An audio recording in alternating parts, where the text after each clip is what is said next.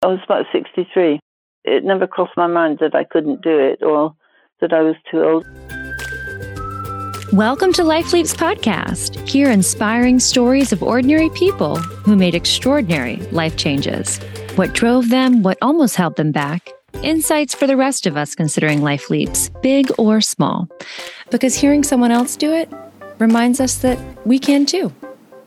This week, I'm excited to introduce Sandy, or Alexandra Britton, a 70-something British expat who lives on the Greek island of Andros and runs an extraordinary animal sanctuary out of her home. I first met Sandy several years ago when my husband and I, still gloriously pre-COVID and pre-baby, were traveling and volunteered there for several weeks. I remember taking the ferry from Athens to Andros and just seeing this gorgeous town against a mountain. Sandy's house, a large property known as Magic Mountain, is nestled on that mountainside, overlooking the ocean in a space filled with wildflowers, cats, dogs, donkeys, mules. And Sandy, I'm not sure what else you've got there now, but I'm sure we'll hear all about it, and other travelers of all ages from around the world who come to volunteer and help her run the place or pass through and stay in her adorable connected Airbnb cottages. I also remember our first day there being spent chasing down an escaped donkey and mule. So you kind of need to be ready for anything, including FYI, as you listen to this episode,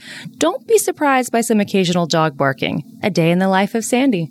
I was very lucky. I grew up in the UK in the 60s and the 70s when it was okay for a girl to be working and studying. You know, I suppose we were one of the first generations of girls that were able to be free. My father gave me a good education and kind of prepared me for the world, and then gave me my freedom. And my choice was to be here in Greece after visiting one on a holiday. I was just totally overwhelmed by how beautiful it was. I went to art school, so I'm kind of an optical person. I was bowled over by the beauty of this country, and I made a decision that somehow I wanted to live here. How old were you then? I was in my 20s when I first came here. So you're 20 and you come here on a holiday. You look around, you fall in love, and your 20-year-old self, a couple years ago, says, I'm coming back. Yeah. This is where I want to be. But you don't actually make that move for 13 more years. I was 33 when I finally moved from UK to Greece. I didn't want to settle into the conventional lifestyle of working in an office or getting married and, you know, being at home with the children. Neither of those things appealed to me. I was adventurous and determined. Yeah, probably those two things.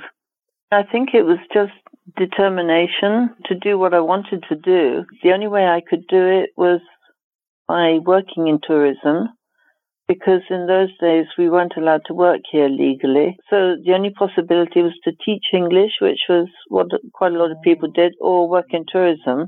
And in that way, I was able to get a permit to be here.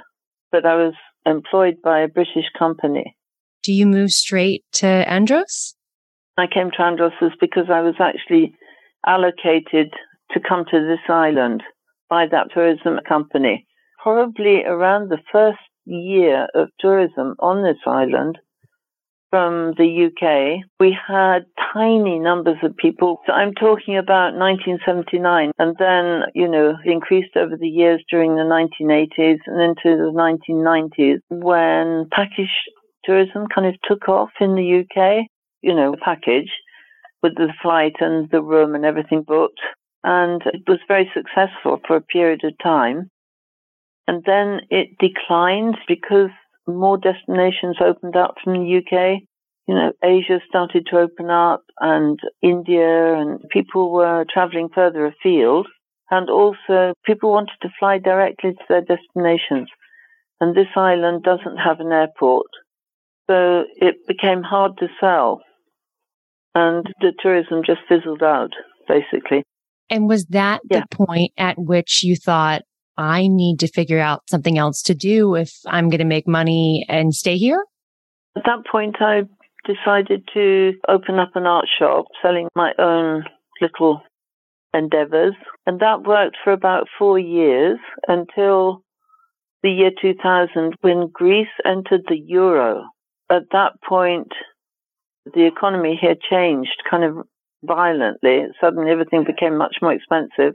And I realized that I was just not really going to make it. So I went back into tourism and working in a place in the middle of Greece called Pelion, which is a very beautiful area. And I worked there for 7 years and spending my winters in Athens and the summers in Pelion. What happened was that I was completely unhappy in Pelion. I was incredibly unhappy those years because I missed Andros so much. I inherited some money from my mother and I came back for a holiday to Andros with a friend, and while I was here, I thought, okay, I'll have a look around. Maybe I can rent something full-time or maybe even perhaps buy something. And my friend actually was looking through a newspaper one day, and she spotted the house and she pointed it out to me. And I went to look at it, and it was this house. And it was for sale for a very cheap price because the people wanted to leave and it was off the beaten track, so nobody wanted to buy it. So that's why I bought it. Mind my asking roughly what age you were? I was about 63. It never crossed my mind that I couldn't do it or that I was too old. And the reason I ask is because I think it adds such a special dimension to the life change that you made, because a lot of our listeners might be saying, well, I'm already 10 years into my career. You know, and I include myself in that sometimes. I'm like, well, I'm already 10 years into doing this. I might as well do it the next 40 or whatever. You know, we feel like our 20s are gone and maybe that was our time to make leaps and take risks. And wherever we landed, well, that's just where we landed. And I think stories like yours show us that just doesn't have to be the case. I was 63, but I was very strong physically. And secondly, it never crossed my mind that I couldn't do it or that I was too old. I've just never thought like that for some reason. I remember somebody saying to me, actually, because this place is full of steps, it's up, down all the time. You probably remember. And I remember somebody saying to me, what are you going to do, Sandy, when you're on your, I think they're called, the things that you lean on when you get old and you can't walk properly. Okay, like a walker, we would call it in the U.S. maybe. And I'm like, okay, I'm not going to be on one. My immediate reaction was, I wasn't going to think about something like that. If it happens, it happens. And think, oh my God, supposing this happens. Because hopefully it won't. So you move. Yeah, that's right. I must confess it was a bit difficult in the beginning because I would come from Athens, where I was in the middle of a big city, and suddenly I was kind of in the middle of nowhere. So it took a bit of adjusting, but it didn't take long. And the thing that was really nice was that I was back in a place where everybody said hello to you. And also, the other very important factor was that there's actually nobody around, so I wouldn't have complaints about dogs barking, any noise that people might be annoyed by. So you knew at that time that you were buying this property to take care of animals? You knew then? I didn't have any idea how big the project would really become, but I did want a place where I knew I could have my animals safely and bring other animals in if I wanted to. I had 4 dogs when I came here. I was interested in buying the place because I knew that any animal that I had here, if I had animals in the future, that they would be safe. What was your vision for the property? To be honest with you, I've never ever done anything in my life in that way. Things have just always kind of just progressed in their natural way. And within 2 years, I think I already had about 12 dogs. But it wasn't a plan in the beginning. I just thought, right, okay, the good thing about this property is that I will be able to have animals here and they'll be safe. And that's all I thought, really. But like I say, within a couple of years, I'd already rescued quite a few dogs. And how were you rescuing them? Did they come to you, you to them? Some of the dogs were actually kind of thrown into the property or tied to the gate outside. And some, they've been dumped somewhere and somebody's either called the animal rescue, which I'm a part of now, but I wasn't originally, or told a friend who told me, just on the grapevine kind of thing. There's a dog who's wandering around and eating up the rubbish. So then we go down and, try to find it. I'm always amazed that even now you're much more established. You've got a much larger population. You've got big Facebook presence. You were interviewed for, I think it was Ben Fogel's travel show. It's still a very organic operation. It's very reactive. You never know what's going to happen from one day to the next. If you catch word that a dog isn't being treated well, you'll get in your car and you'll drive wherever that dog might be on the island. It's not so easy to go to someone's house and talk to them about the state of their dog. I have done it once or twice. We've had a few cases now since the laws have become more strict in Greece. If you hear of a case of cruelty, then it is easier to go to the person's house and ask them if they've got the required microchip and vaccination books and so on. And if they haven't, they can be fined for that. So this is one way to make people hand over maltreated dogs. So, Sandy, how did your house of you and your 4 dogs, and then within a few years, you and 12 dogs, how did it grow to the massive special operation that it is now? It evolved until one day I suddenly thought, okay, this is not just something evolving, it's kind of a dedication because the work got more and more, and there was the realization that actually one couldn't go back. And then it just became, okay, this is what I'm going to do. Now for the rest of my life, I'll dedicate myself to doing this. It's very rewarding, apart from anything else. This last week, we've homed 3 puppies, and, that's amazing. You put them on the road for their new life with wonderful people instead of for death, or especially if they're rescued from the rubbish bin, which we've rescued about 4 different litters now from the rubbish bin in the last few months. And that would have meant certain death. You said there was a point that you couldn't go back. What was that point for you, Sandy? One day I just realized that up until then, it hadn't been an active decision. It was just something that was evolving. There was another dog coming, and then someone else, had another dog and so on. But it was a decision, an active decision. Okay, this is it. I'm going to try to do this properly. Was there a point you almost turned back when you were like, you know what, I'm in over my head. This is too much. This wasn't the right move for me. No, there was never a point like that. It just became a decision to, a lot of people just ignore it. They kind of think, well, someone else can do it. But it's kind of an active decision that, I will do it. And how did that change things? Suppose it is a kind of a weight, it's just very hard work. It's from morning till night, literally. You're cleaning, or you're with the volunteers, or you have to go into town to the vets, or you have to go to the chemist, and then you have to sit down on the computer and reply to people's messages. People like me who are bugging you to broadcast your story. Yeah, but, this is something exceptional, of course, and it's a great honor. Thank you very much for doing that. But, you have to make posts to keep up people's interest, and then also think about getting money in, raising money. So it is nonstop.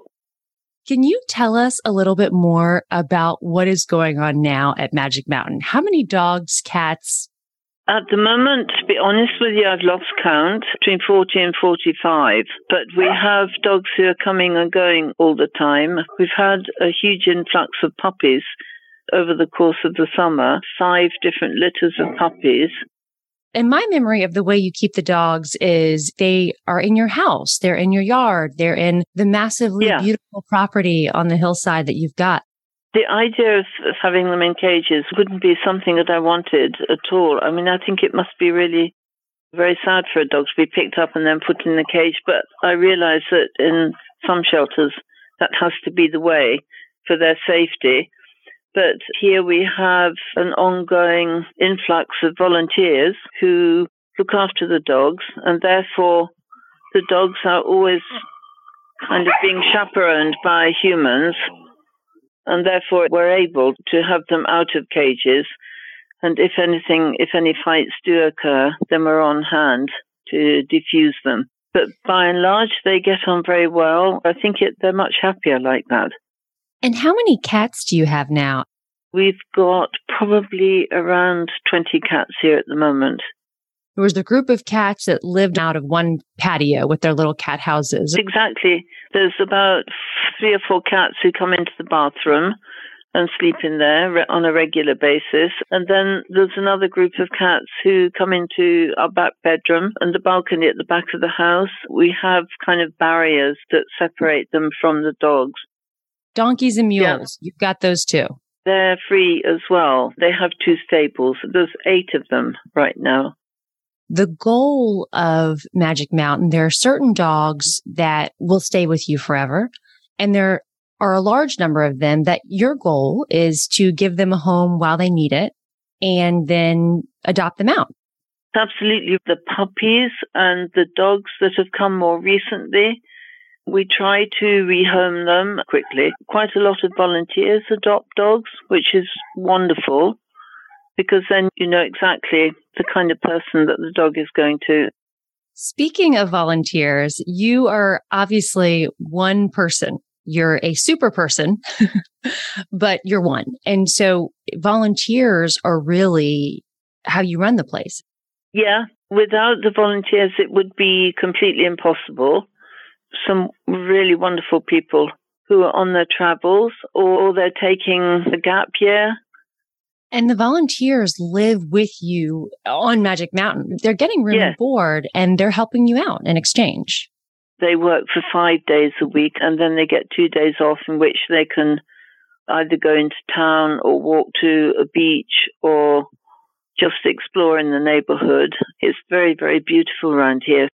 I remember coming, and at the time there were volunteers from all over the world. And the daytimes we were helping paint the Airbnb space, cleaning up after the animals, bathing them, walking them. I think we took a few down to the beach for their first time.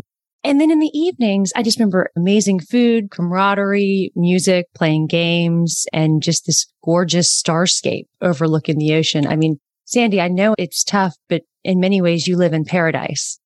I do live in paradise, and I totally agree with that. I think I'm one of the luckiest people. You know, you can go out at night here and there's not a single sound from the neighborhood. There's no traffic pollution and there's no light pollution. So you're right about the stars. You can see a completely star-filled sky, and some nights there's a full moon. It's just absolutely beautiful. The area is beautiful. I'm super lucky to be living here. The only thing is that it's very, very, very hard work. But apart from that, everything is precious. For me at this age right now, because I'm getting quite old, I'm starting to get really exhausted sometimes. And I'm looking for people who would slowly start to take over or take over part of what's going on so that we can kind of break up the weight of it. We learned about you years ago through a website called workaway.info, where it was people who wanted to volunteer their way around the world. And we saw your listing and we thought, this is it. One of my cousins, he knew about Workaway, or somebody did. I can't remember who it was. And so I got on the Workaway site and I've stayed on it ever since. And that's where I get the volunteers from. And you mentioned, obviously, finances. We know the first part of your journey, you were able to do it through an inheritance that you chose to put toward this, but that obviously didn't last forever. And so I think you've opened up Airbnbs, you take donations. How do you stay afloat? The Airbnb, that's one way. Secondly, I was super lucky and so there's a program in England on television. Somebody dies and they don't leave a will, and the money is divided between the relations of this person who died. And that happened to me. I just had a call one day. The cousin had left a very nice property just outside London. That was divided up between 36 people in the end, but they got something from that as well. So that money then went again towards the animals. And then just recently I was on the Ben Fogle program, which that also was a stroke of luck because they found me. I mean, I'd never heard of Ben Fogle actually when they called me because I live on this island where it's kind of in a little bubble here where you don't hear about a lot of different people. In Ben Fogle, New Lives in the Wild, this is a popular British adventure television series. Came out there and visited, right? It's been shown, I don't know, lots of times, I think. So I still get people contacting me now. The first show was a year ago. I mean, I had someone from New Zealand contact me, someone from South Africa contacted me. It's quite extraordinary, really. So just like the word spread on the island that you were taking in animals, sort of starting small, the word has now spread literally around the world about your work just because you keep doing it. I suppose it's just another stroke of luck, and that also brought in some money. Plus people writing and offering to donate money as well. Yeah. And where did you get the idea for the Airbnbs? You've got these 2 or 3 gorgeous spaces on your property that you've furnished. One of the accommodations was actually buried when I first came here. We literally dug it out. It was under a pile of earth. And I think that probably happened when they made the road down to the property. They just kind of lobbed the earth on top of the remains of the house. And that was another unexpected coincidence, finding it and then digging it out and finding that it went on, finding more bits of it. And there's still parts of it still buried at the moment.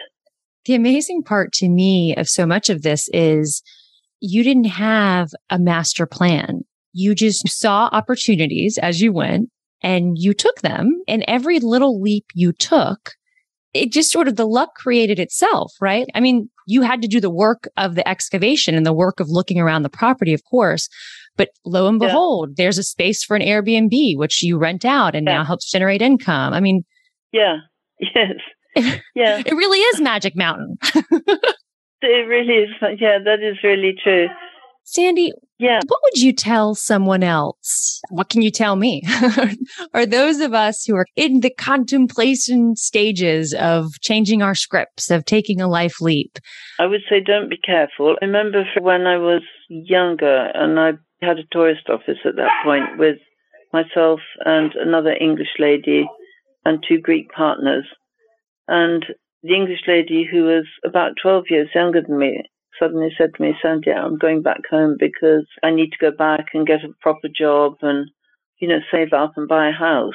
Okay, so this person, I was quite a lot older, but I had no intention of doing any such thing.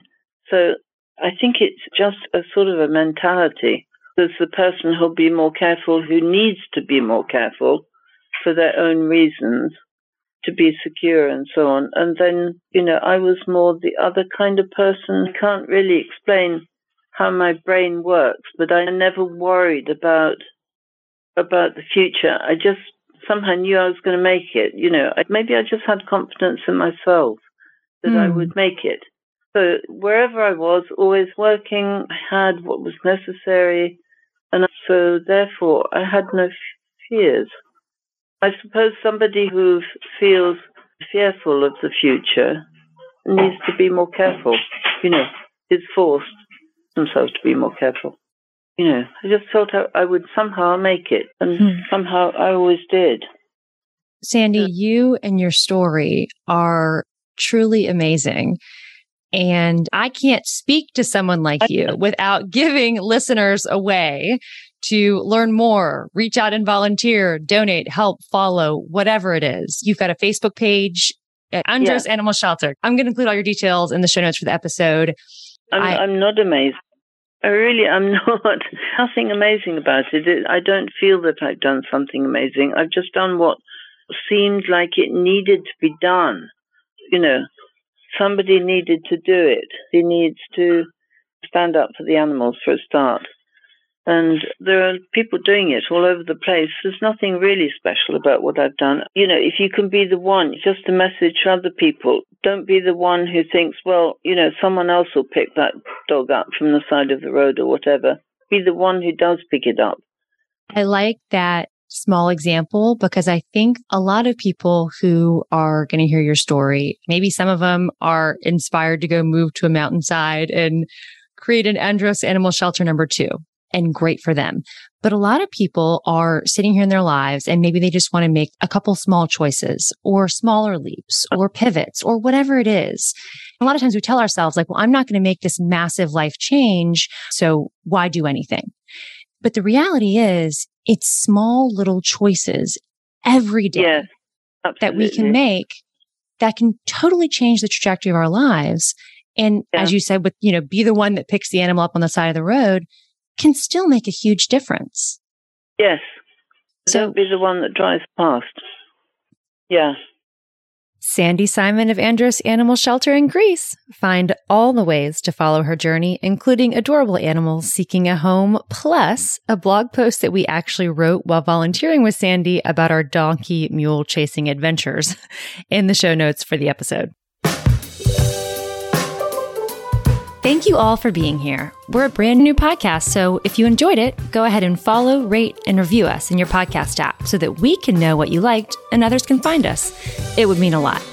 Last but not least, we'll keep you posted on brand new episodes each week when you follow us on Facebook or Instagram at, you guessed it, Life Leaps Podcast. Till next time. Next Wednesday on Life Leaps Podcast. For a long time, it was denial. I denied the fact that I was unhappy or unfulfilled because I had set out this goal and this was going to be my career for my whole life.